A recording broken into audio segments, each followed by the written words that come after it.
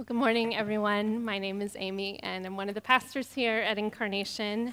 And as we've already said, and you've probably noticed, this is the first Sunday in Advent. And that word Advent simply means arrival. And so this is a season when we wait and we prepare and we hope for the arrival of Jesus. And there are two dimensions, two sort of timelines to that arrival. There's an already and a not yet. The already advent of Jesus, the first advent, is of course Christmas. It's when, as that collect we just prayed said, your Son, Jesus Christ, came to visit us in great humility. It's when God himself was born as a baby.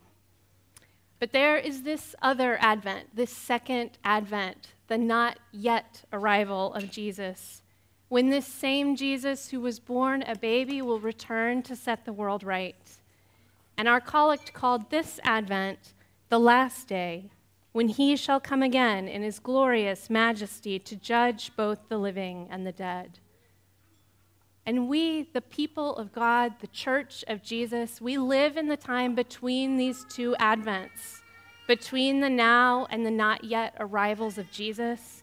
And one of the ways that the church throughout the ages has tried to live faithfully between those Advents is this very old tradition of preaching something called the four last things on the 4 Sundays of Advent. Death, heaven, hell. I skipped judgment. So, death, judgment, heaven, and hell. It's a way that we look beyond this present life, this present world, to the life that's to come, to the arrival that will come once and for all, to that final and second Advent. And so that's what we're preaching on this year. And that means that today I'm going to preach about death. And if you're sort of doing the math and counting out the Sundays, it means that on the Sunday before Christmas Eve, I'm going to preach about hell. So invite all your friends. But before I get into today's sermon, I just want to speak a few words of caution. And the first is that preaching on death stirs up strong feelings. Feelings of sadness and loss and anger and fear and injustice. And in fact, today is the anniversary of the death of someone really dear to this church. So some of you are grieving today. And Scripture calls death an end, a severance. It calls death the last enemy. And so death is not a thing we are meant to make peace with. It is something, though, that God will enter into with us. And we'll talk about that. But it stirs a lot in us. And the second warning, as we talk about death and as we talk about the last things and the second coming, that when we talk about these things, we're talking about things that we don't know a lot about. These are things Scripture doesn't say a lot about, and what it says is not terribly clear. We will preach and emphasize the things that are, but there is a lot that isn't. There's a lot that the church doesn't agree about with what happens after we die. These are things that God has chosen not to reveal to us in full. And they're things that even if we did, we couldn't understand because we are finite. We cannot comprehend what is infinite. We are grasping at these things, but we can never quite lay hold of them this side of death. Scripture tries to help us get past the limits of our language. When it talks about the last things, it uses metaphor and imagery, apocalyptic visions, poetry. It's trying to get at what is past the edges of our words. And one theologian puts it this way. He said, the Bible uses the earthly human categories of time and space, not primarily to describe literally where we will be and how we will exist after time, but to describe symbolically who we will be. Scripture is not primarily interested in the furniture of heaven or the temperature of hell, but in people, and whether they will be with God or apart from God. And so all of our contemplation of these last things this Advent season, All of them stir deep things in us, and all of them call us to humility and to trust. Humility because we are speaking of things that are ultimately unknowable, and trust because it is God himself who has hidden them from us. Do we trust this God who has chosen not to give us a lot of information about death, judgment, heaven, and hell? Can we trust the end of our lives, the end of the lives of those we love, and the end of all things to him? Is this God really and truly and completely good? Which is another way of asking, is God God? We can't get very far into the last things without confronting our view of who God is. And when we do, we might discover there that we don't fully trust him. We might discover we are not convinced he is good. And these are not unspeakable things. These are things we can bring into this community. The psalmist today gives us a model of saying things that seem unsayable to God, to one another, even praying those uncomfortable discoveries within ourselves. The last things are this invitation into a conversation with each other and with God, an invitation for God to heal our view of who he is. So I want to begin with that gospel text from Matthew. And Jesus in that text is speaking of his second coming. He's speaking of that second advent. And he says, concerning that day and hour, no one knows, not even the angels of heaven, nor the Son, but the Father only. If that first advent is emphasizing God's nearness, his with-usness, his flesh, his like-usness, this second advent is emphasizing his otherness, all of the ways he is unknowable and beyond our comprehension. And so great is this mystery of this second advent that even the angels don't know when it will be. And Matthew says, even the Son doesn't know when it will be. Do you hear these words from Jesus' lips? Even the Son doesn't know. Somehow, Jesus in his humanity has so emptied himself of divine knowledge that the time of his own earthly return is unknown to him. This is beyond what we can really grasp, that somehow God has hidden something from God's self. And right away we see that this second advent gets us into really deep and difficult theological territory. And when we find ourselves there, in this deep and difficult place, what does God ask of us? Does he ask us to understand, to know what's coming next, to decode the signs, to know the way? No, in this passage, God says, keep awake, be ready. Keep awake, therefore, for you do not know on what day your Lord is coming.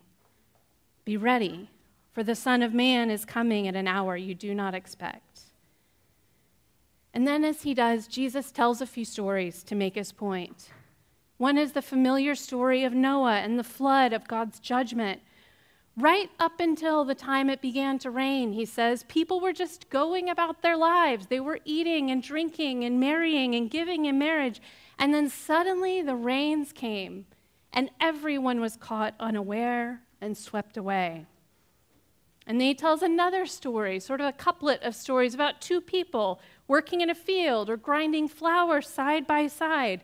All of a sudden, one is taken away, just like the people in the flood, and one remains. And he tells another story about a burglar who breaks into a house when the master is sleeping. All of a sudden, he's stolen something.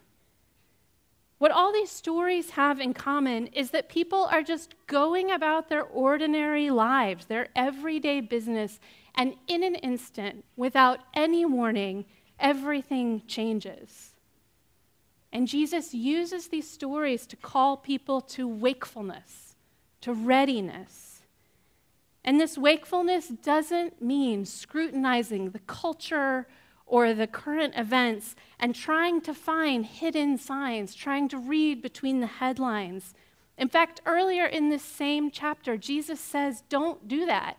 He says people will point to different signs and say, see, that means the Son of Man is coming. See, there's a sign. And he says, no, don't listen to them. They are wrong. Nobody knows. No, staying awake doesn't mean reading the tea leaves, watching for signs. It means looking to Jesus, watching for Jesus, keeping our eyes open even in the darkest hours of the night, straining for the dawn, believing, knowing it will come, staying awake, living in the reality of that second advent. And so it means taking all those ordinary moments of our little lives, all of our eating and our drinking and our marrying and our working, and throwing all of our lives into Jesus' great life and into the life to come with him. And keeping awake means recognizing that when rain begins to fall, when our companion in the field suddenly disappears, when a thief breaks into our house, we are going to need in that moment something outside of ourselves to intervene. We are going to need a boat to carry us to safety. We are going to need a Savior to rescue us from judgment. And to keep awake and to be ready is to look to Jesus as that hope, as that boat, as that Savior, to cry out to him and to trust him. And it turns out this is not just how we face the second coming of Jesus. This is how we face our own death as well. Because at the last, all we can do is trust the one who made us in love to save us. Our collect reminds us that now in the time of our mortal life is the time that we are living in. We are mortal. But it wasn't always so. Scripture tells us that humanity was made to be immortal. That at the beginning of time, God created a human body from the dust. And then that God breathed his own breath into it. And that body became a living being, a soul. These particles of matter that we call dust were suddenly enlivened with the breath of God. And they were given this garden to tend, these relationships to steward, these lives of peace and fullness and joy and deep satisfaction.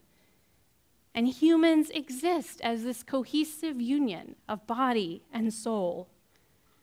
But almost from the moment of creation, from our very earliest ancestors, all humans, including us, have sinned. We have done what God has said not to do, and the consequence of that is death. Now we are mortal. Now we die. And Scripture speaks of death as an end, a punishment, a severance, isolation, and darkness, the last enemy. About 20 years ago, I was training for a marathon, never ran it, don't be impressed. But I injured my knee while I was training. And I didn't have good health insurance, I didn't have good shoes, that's how I hurt my knee, so I didn't do anything about it. This is a pattern in my life. I just sort of let it go. And so over time, my spine actually curved to protect this injury. I developed scoliosis somehow, slowly, over the last 20 years. And by now, everything on that side of my body has just gone crooked. What at the time seemed like self-protection has become this source of further injury and further pain. And there's so much scar tissue over there, you can't even see what it used to be like. And humanity is like that. Sin is like that. It curls us in on ourselves.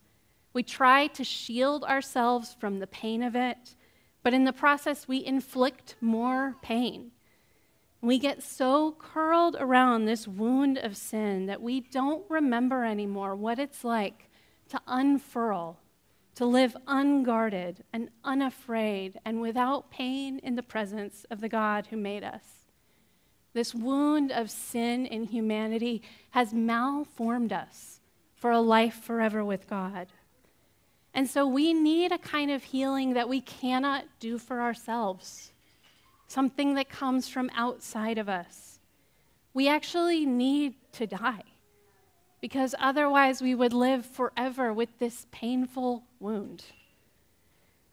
And death in the Christian view is the moment when the body and the soul are severed from one another. When the soul departs this decaying physical body, when the body returns to the dust from which it was made, and when the soul returns to the God who breathed it into being. And at death, in an instant, everything is laid bare. We are seen as we truly are by the God who knows everything. And immediately,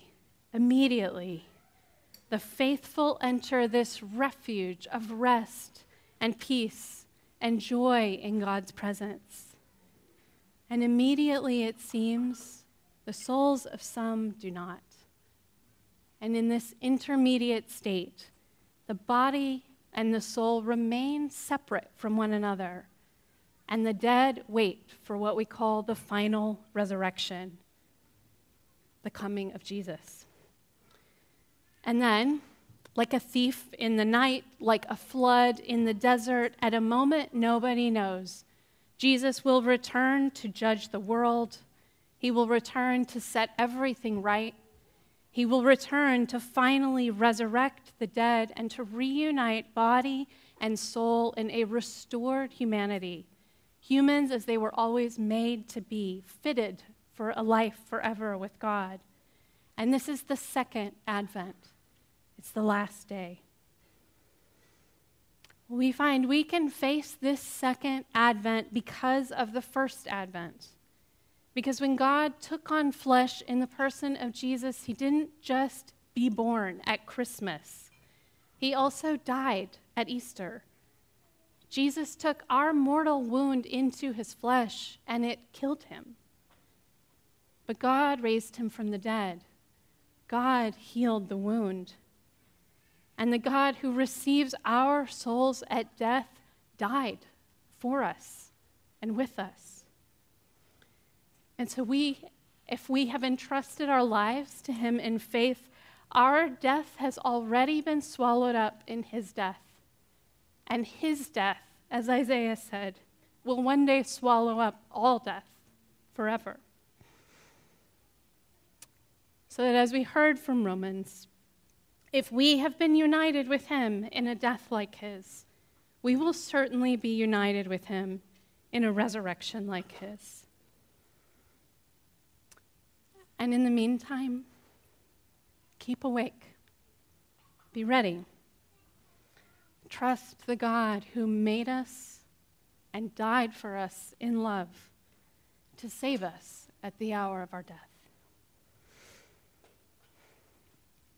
This is normally a time when we have silent reflection, and we will, but your thoughts might be noisy. They might not be silent. As I said earlier, the last things stir up a lot in us, a lot of questions, a lot of unknowns, a lot of emotions. And so if you have questions, I would invite you to write them down before you forget them. If you have things that you want to follow up on, write them down. You can talk to me or Katie after the service. You can email us anytime or text us. We would love to talk to you.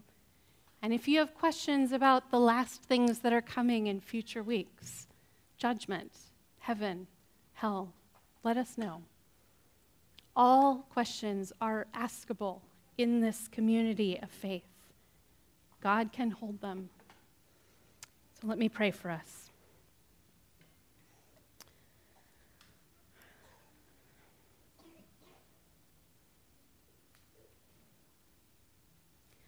God, we thank you that you are our companion in life and death. We ask for your grace and your mercy, your humility, and your healing as we peer into these last things. Would you heal our view of who you are? Would you give us hope? In Jesus' name, amen.